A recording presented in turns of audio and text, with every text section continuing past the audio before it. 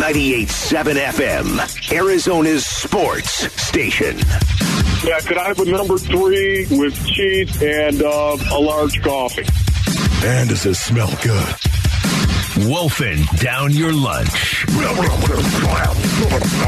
Serving up today's top sports stories with Wolf and Luke. Hey, boys.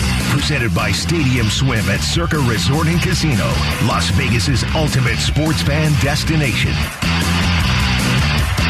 All right, it is time for wolfing down your lunch. Wolf, I just physically wolfed down my lunch during that break to get prepared. Literally. Like a method actor for this segment. Man, it was so good, too. Aaron Maloney is here with today's top stories, as always, Aaron. So the NBA today suspended Phoenix Suns and Mercury owner Robert Sarver 1 year after concluding an investigation into allegations he used racist and misogynistic language in the workplace. Here's Adrian Wojnarowski. You know, you read the full report, you see the conduct, again, mirroring very much of what Baxter Holmes had reported a year ago. During his suspension, Sarver cannot be present at any NBA or WNBA facility, office area, or practice facility. He cannot attend any league events or represent the Phoenix Suns or Phoenix Mercury in any capacity. He must not be involved in the business operations of the teams. Sarver must complete a training program focused on respect and appropriate conduct in the workplace. Sarver was also fined $10 million, the maximum allowed by the NBA Constitution. So Sarver issued a personal statement today. He said good leadership requires accountability for the Suns and Mercury organizations. That begins with me. While I disagree with some of the particulars of the NBA's report, I would like to apologize for my words and actions that offended our employees. I take full responsibility for what I have done. I am sorry for causing this pain, and these errors in judgment are not consistent with my personal philosophy or my values. You can read that full statement up now at arizonasports.com. But guys, I mean, this was a long time coming. What do you guys think about what came down today? Yeah, we knew it was gonna probably come out of nowhere at some point. I thought the NBA did a pretty good job of keeping it all under wraps until they actually had their verdict, I guess, for lack of a better term, until they released their findings. Like I said earlier, it almost depends how you read the punishment and the findings, like what order you read them in, Wolf. Because if you just read the punishment, wow, okay, yeah, he gets a full year away from his team and $10 million, the max the NBA can fine.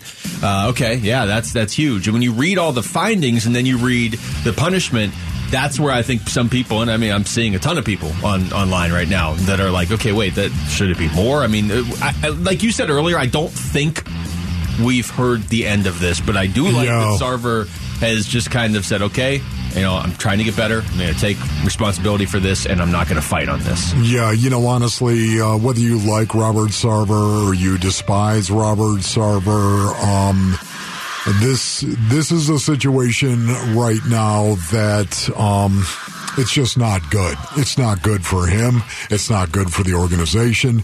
This is not the kind of information that you want to be vetted by everybody that is out there, yet it will be. And because of it, it's not a great day for the organization overall. But I worry about the guys in the locker room. I wonder what they think about it. So more on that as the show continues. But the fallout also continues following the Cardinals' 44-21 blowout loss to the Chiefs in Week 1. And yesterday, Cards head coach Cliff Kingsbury said they need to clean up their practice habits. Treat every rep like a game. I think that's the biggest deal. Intensity has to pick up across the board. And yeah, I thought we had a really good practice. Then obviously Thursday had some injuries and some stuff happen. And just collectively, though, the little things at practice, each and every rep has to get better. And then yesterday, you guys asked Cliff Kingsbury on that intensity and why he didn't think it was there.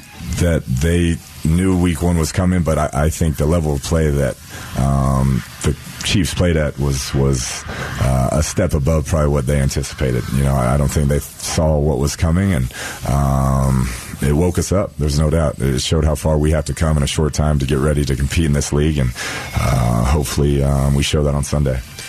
So after hearing what Cliff had to say, do you think that is correctable in time for Week 2 against the Raiders? Oh, there's no doubt about it. It is correctable, but it makes me want to start swinging right now. How is there no sense of urgency for this game right now?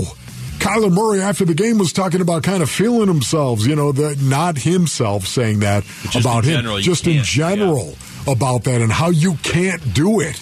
And, why is that pervasive in this locker room? Yeah, lock in. I think it was good for us for this to happen to us. I don't know why or whoever felt good about you can't feel yourself in this league. You get embarrassed, and that's kind of like I said what happened today. Good team over there.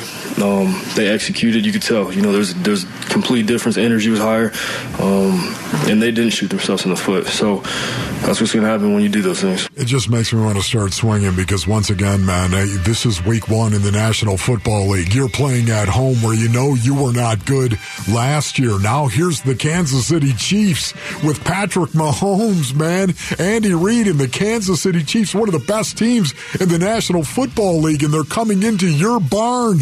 What are you going to do about it? It's a catch-22, right? Because if it's fixable, then that, like you said, is frustrating that it's even an issue in week 1. I think we're going to see a different Cardinals team in week 2. I don't know if that means it's enough to beat the Raiders.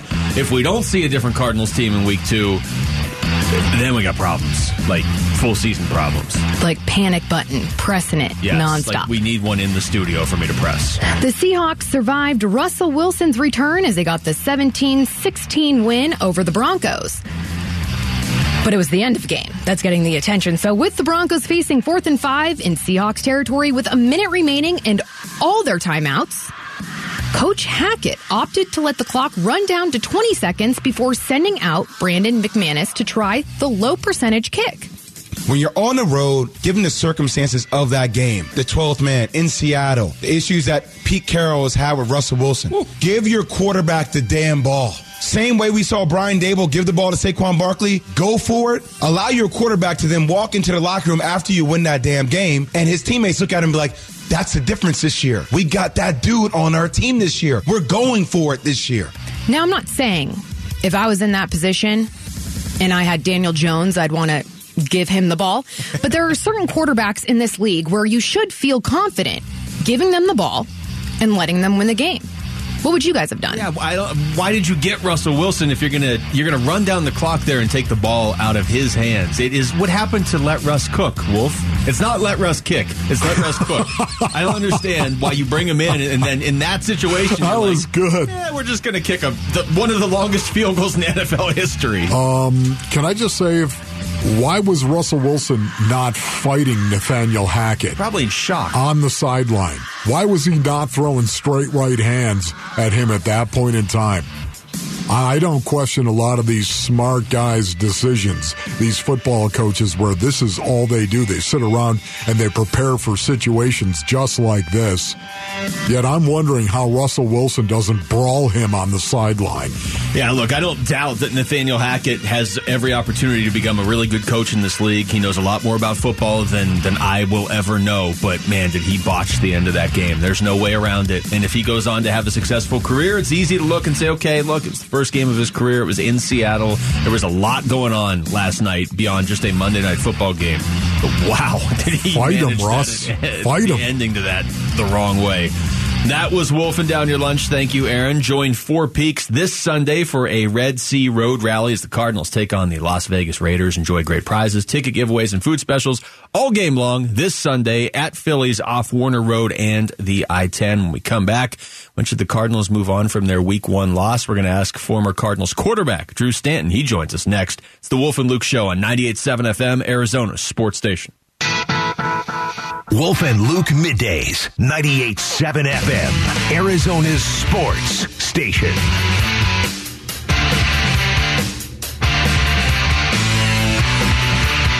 All right, welcome back to the show. Joining us right now on the Arizona Sports Line is former Arizona Cardinals quarterback Drew Stanton. Wolf, you can also hear him. I know you're a big podcast guy. You got a new podcast with AQ Shipley, the Bobbled Exchange with AQ and Drew. Boy, that is going to be a good one right there, too. AQ and Drew. Like it. I have to tune into this one. Drew, thanks for the time today, man. How's it going? I'm doing great, thanks. How are you guys?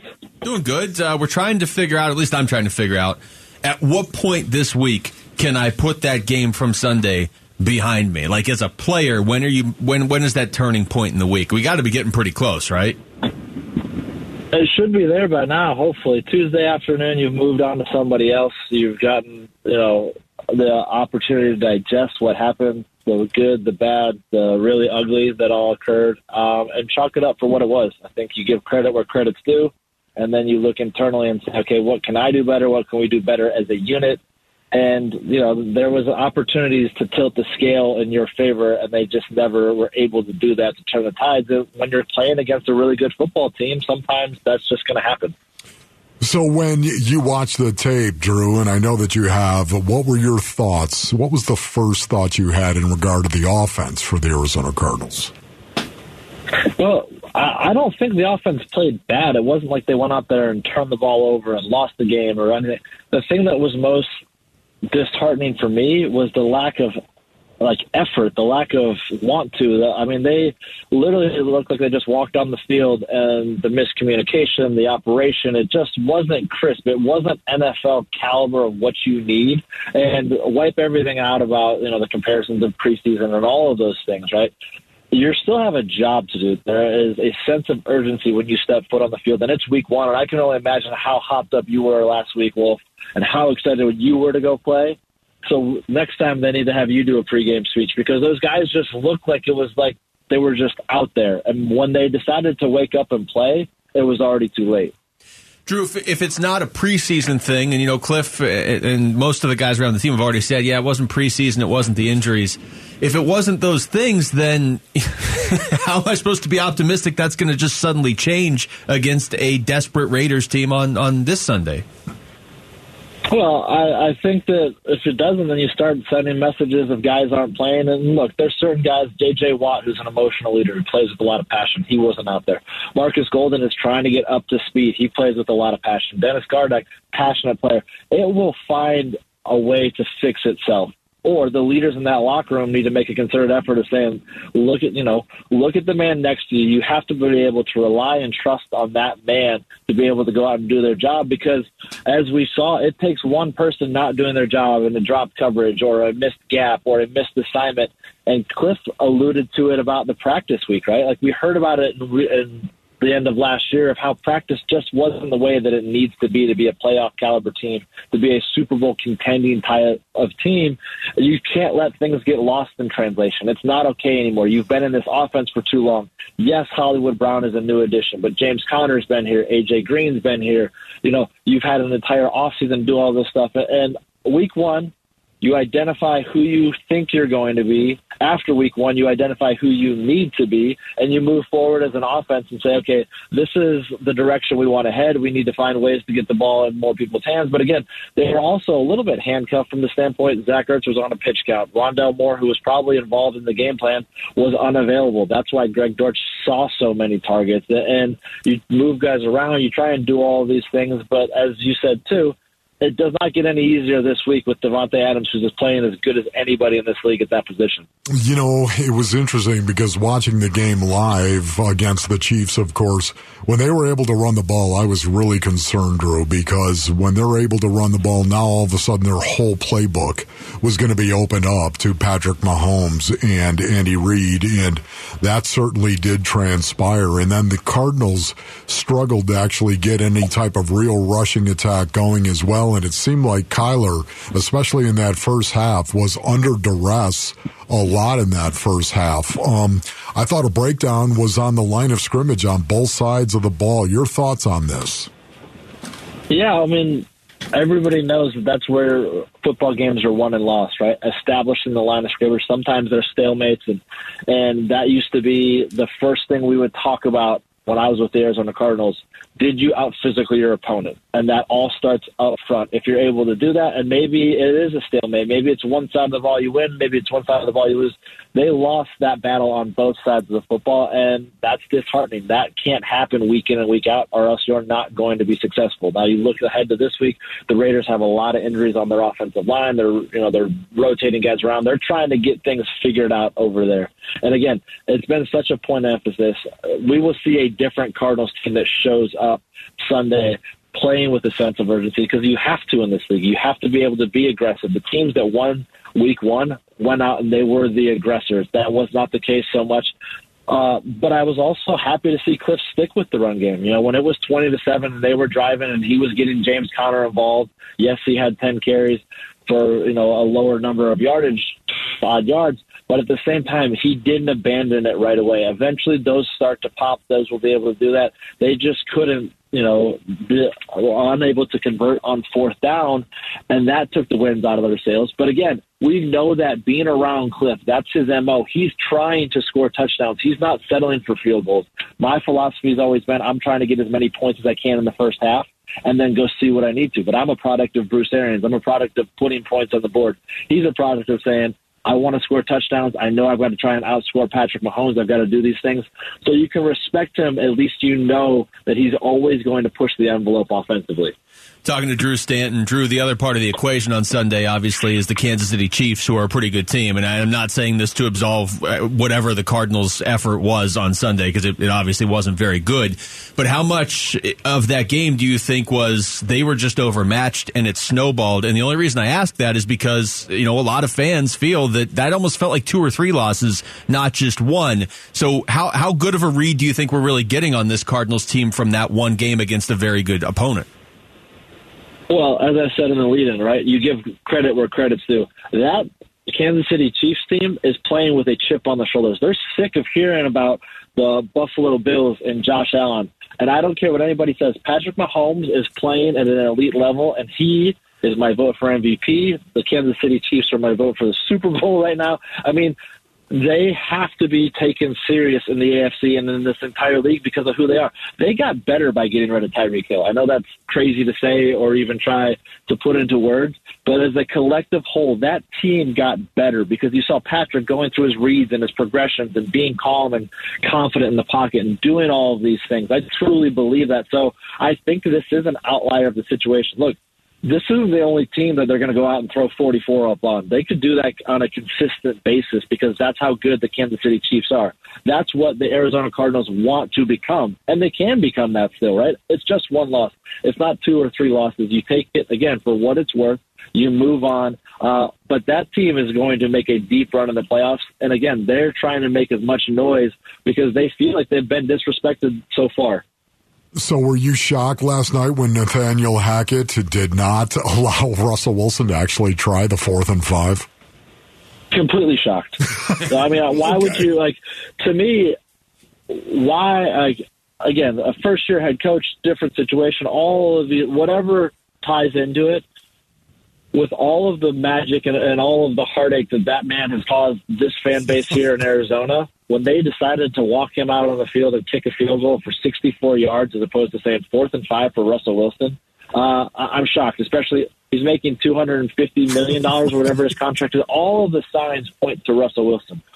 All of the signs point to putting the ball in his hands to go out there and win a football game. And again, the teams that did that, the teams that were aggressive, the New York Giants that went for it on 4th down, or to try and get a 2-point conversion to go win the game. The Miami Dolphins who went for it on 4th and 7. Those are the teams that are sitting at home saying right now they're 1-0, and the teams that didn't, that sat back and played it safe and did all of these things, they're 0-1 right now. Yeah, it's a great point, Drew. Thank you for the time Drew. again. My pleasure. Always fun coming on with you guys. Yeah, thank you, buddy. It's Drew Stanton joining us right there on the Arizona Sports Line. Text us your thoughts to the FanDuel text line at 620 right now. And Wolf, I know you want to talk about the Seahawks-Broncos game, so how about we do that when we come back following that chaos that made up Monday Night Football last night. Is the NFC West a little more wide open than we're used to? That's next. It's the Wolf and Luke Show on 98.7 FM, Arizona Sports Station. Wolf and Luke Middays, 98.7 FM, Arizona's sports station.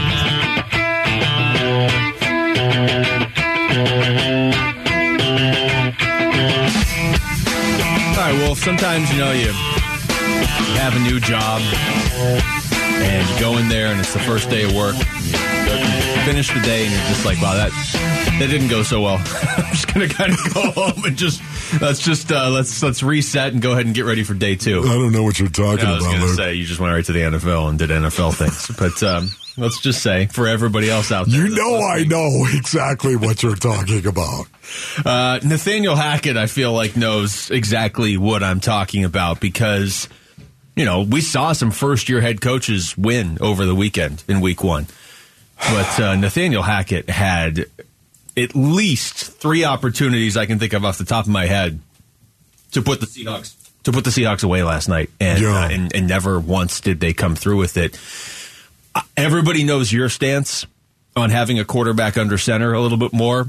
My stance specifically on that, from before I ever did the show with you, was I despise when you get to the goal line, and especially last night was the extreme of it. All right, 4th and inches here. What are we going to do? Okay, well, let's start 7 yards back. It's 4th and inches. Let's hand off 7 yards behind the line of scrimmage. And they did it, Wolf, 2 consecutive drives in the second half. The Broncos moved right down the field, got to the goal line, and one of them was 4th down, one of them was 3rd down. Both times they fumbled. You hit 2 shots on the second time down inside the 5-yard line. You're inside the 1-yard line. You're on the half-yard line, and you don't put Russell Wilson under center to threaten the defense immediately, right in the A-gaps, right now. I was blown away by that. Absolutely blown. As a matter of fact, at that point, I stood up in the Wolfley compound and I said, "Hey, Hackett, you deserve to lose this game. Oh, he did. You deserve to lose it."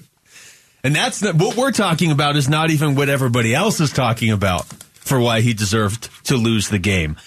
The Seahawks, it was an impressive effort to do what they did. I mean, Denver's a pretty talented team. It was an impressive effort. Yes. This is a huge win for them to start their season. It is. But, man, Denver moved the ball all over them in the second half. And 433 yards of total offense for the Broncos. And nothing to show on those first 2 drives when they got down to the goal line, and then nothing to show for it on the last drive, which this is why you have Russell Wilson on your team, because of what he's able to do at the end of a game. And what he was able to do, what the Broncos allowed him to do at the end of the game last night was get around midfield and then just watch our kicker try a 64-yarder.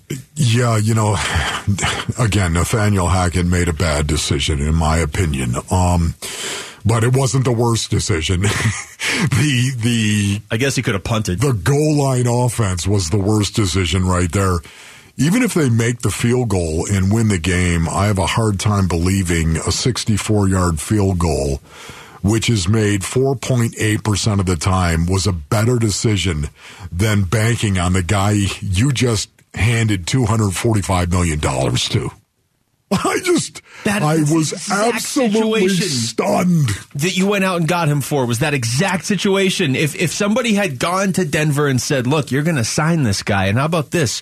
Week 1, you're going to play Seattle, and it's going to be in his hands at the end of the game." Yes. Would their response have been, "Yeah, let's give him the $250 million, but I really would like to see our kicker kick at the end of this game." Especially a 64-yard field goal. The second longest field goal in the history of the NFL. And by the way, you're not in Mile High Stadium, so you don't get the benefits of the high altitude if you're not actually there. I was dumbfounded. What are you doing? And apparently I was not alone. There were a lot of people out there that were dumbfounded. I don't know how Russell Wilson didn't brawl Nathaniel Hackett right there on the sideline. You brought me in for this specific situation. Okay, yeah, we're kicking a field goal, but let's try to improve the odds of making that field goal. Our kicker is 1 for 8 now and kicks over 60 yards. He's got a strong leg. There's no doubt about it, but he's 1 for 8 he missed and kicks over 60. When they iced him, I would have been like, you know what? Actually, let's get Russ back out. Oh, my goodness. I was shocked Russell Wilson was not delivering straight right hands on the sideline to Hackett. I almost wonder if you would have been able to get him off the field if it were a normal sequence of events. But remember, they ran the clock down and then called timeout. And I wonder if Russ was like, okay, this is a weird way to waste the time that we need, but okay, I'll go back out there after this timeout. And all of a sudden, the kicker's running out there on the field. It would be like going out, Wolf, and spending all your money in the offseason on a closer. And then you get to the 9th inning of a big game, and you're like, we actually just want to see how this pitching machine works. And you go out there and put that on the mound instead. Yeah, I'm glad you brought that up because it's making me think of the guys inside that locker room right now. Yeah, Russell Wilson, how are you not fighting? You're a coach on the sideline, or at least throwing the arms up, doing something, going, give me the chance. This is why you brought me in. But what about his teammates as well? They say, hey, coach, look at, I know we got a guy with a strong leg. I know that we do, but man, isn't it better?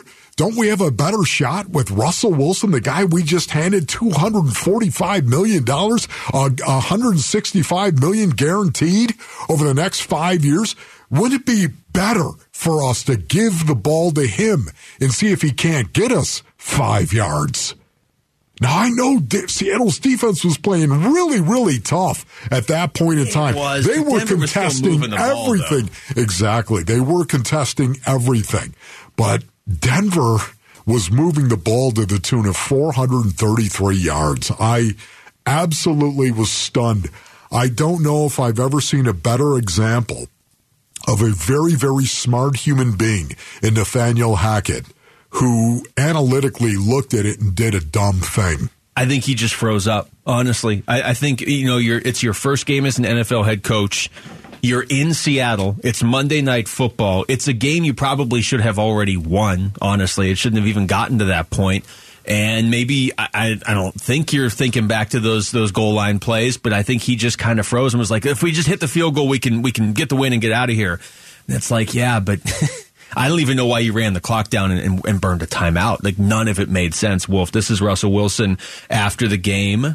I believe in Coach Hack. I believe in what we're doing, and believe in everything. And, anytime you can try to find a way to make a play on 4th and 5, that's great too. But also, I don't think it was the wrong decision. I think he can make it. Obviously, in hindsight, we didn't make it. But if we were in that situation again, I wouldn't doubt whatever he decided. That's Russ. I mean, he's not gonna question his coach. Maybe Sierra will write a song called 4th and 5, and that'll tell us how he really feels. I mean, once again, even if you make it and win the game, you feel good about yourself? Really, all the teammates are like, isn't this why we got this guy? Yeah. So we can actually go for it on a 4th and 5? So we don't have a 4.8% chance of actually winning the game? Doesn't feel like the most sustainable model. Right? Honestly, 4.8 kicks of 64 yards or more. 4.8% chance of winning the game right there. That's just math. That's cold, hard fact. Honestly, a higher number than I expected. Because you don't see a lot of 64-yard field goals. Exactly, and that's the reason why it's that high, because I'm sure there were a couple of guys actually making it. I mean, Justin Tucker hit one against Detroit last year, but they didn't have any time. They didn't sit there and run out 45 seconds before they kicked it. All right, we come back. We'll get back to the Cardinals. Was it just one game, or is there potentially a bigger problem the Cardinals are going to have to address? That's next. It's the Wolf and Luke Show on 98.7 FM, Arizona Sports Station. Hi, this is James Conner, and you're listening to 98.7 FM, Arizona Sports Station. The challenges that he went through in college and coming into the league, man, he has unstoppable heart. Gives to Conner up the middle. He's got a crease at the 35 of the 40. Stiff arms, breaks a tackle at the 50. Near side 45-40. Shoves the defender to the ground. I know what I'm capable of. I know what I bring to the table. I'm going to get to another Pro Bowl. I'm going to continue to score touchdowns. I'm going to do all of that and bring this mindset to a team. The mentality to me is kind of what sets them apart. I start waking them boys up. Do what you do.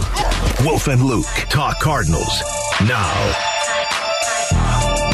right, it is the Wolf and Luke Show here on this Tuesday now afternoon. And Wolf, couple stories coming out of that Cardinals loss to the Chiefs on Sunday, based on some of the comments from Cliff Kingsbury and Kyler Murray after the game about practice and just not having the sense of urgency. That there's two different things there, right? There is is something wrong at practice? Are we not getting enough out of practice? And then there's why was there not the sense of urgency you're looking for opening the season at home, where you struggled last year? Even when you were good, you struggled at home against Patrick Mahomes and the Chiefs. Now, this is Cliff Kingsbury on with us yesterday talking about if his team was ready. That they knew week 1 was coming, but I think the level of play that the Chiefs played at was a step above probably what they anticipated. I don't think they saw what was coming, and it woke us up. There's no doubt. It showed how far we have to come in a short time to get ready to compete in this league, and hopefully we show that on Sunday. Now I hope that's the case. Now I hope it was a lack of sense of urgency. Yeah. Because that is something tangible you can fix. I can't believe that would be the case, though, going up against any NFL team, let alone one with Patrick Mahomes and Travis Kelce. Yeah, you know what, honestly, I don't know what to think about that, Luke. I just know right now this is the reason why coaches yell from time to time. This is why they yell. Because suddenly there you are in week 1 of the National Football League. You're at home where you haven't really played well.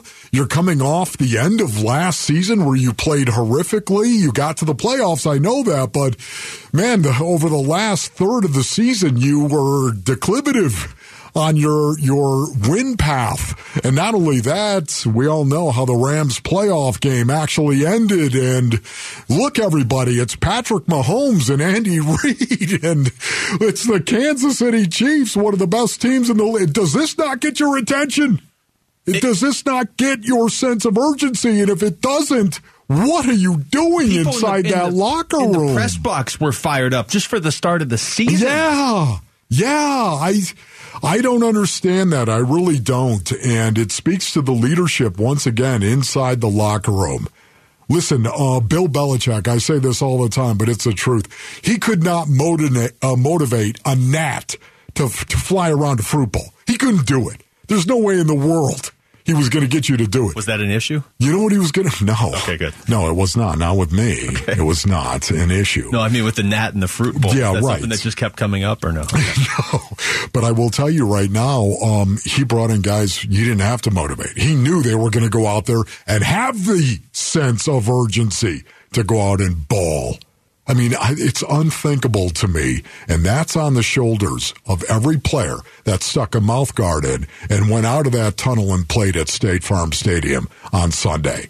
If that is the case, and it certainly looked, especially on the line of scrimmage, like that was the case, man, I'll tell you what, that's on them, the leadership inside that locker room. Well, it's either that, which is incredibly frustrating, but again, also maybe more easily fixable, or they're just that outmatched. And Kansas City might win the Super Bowl. They're certainly one of the 2 or 3 best teams. I made the comment yesterday. You don't have to be as good as Kansas City to make the playoffs. Not right now. You have to get better at some point this season, but you don't have to be as good as Kansas City in week 1 to make the playoffs. But if you're that outmatched talent-wise, that is a problem that, you know, on the one hand is more understandable than not having that sense of urgency, but on the other hand is not real fixable in the middle of the season. You're not going to, if you're that outmatched based on talent alone, you're not going to be able to fix that. So I hope it was a lack of a sense of urgency.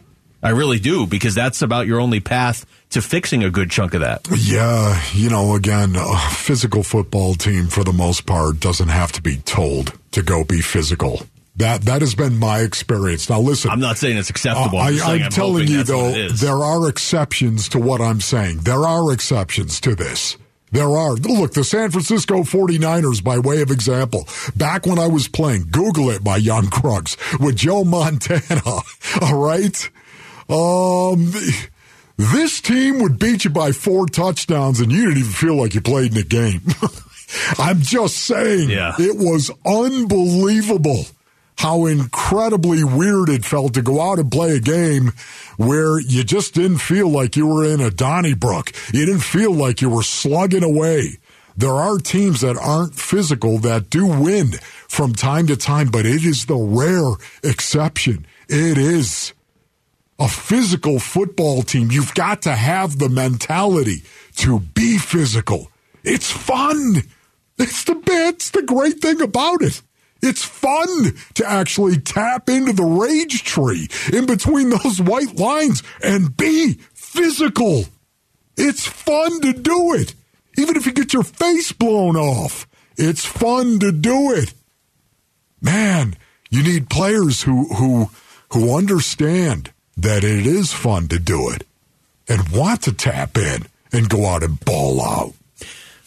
This note has just been passed along to me, Wolf. The Cardinals lost to San Francisco 43-17 in 1986. Do you have any recollection of that game? Let's see. That's exactly what I'm talking about. 43 to what? 43-17.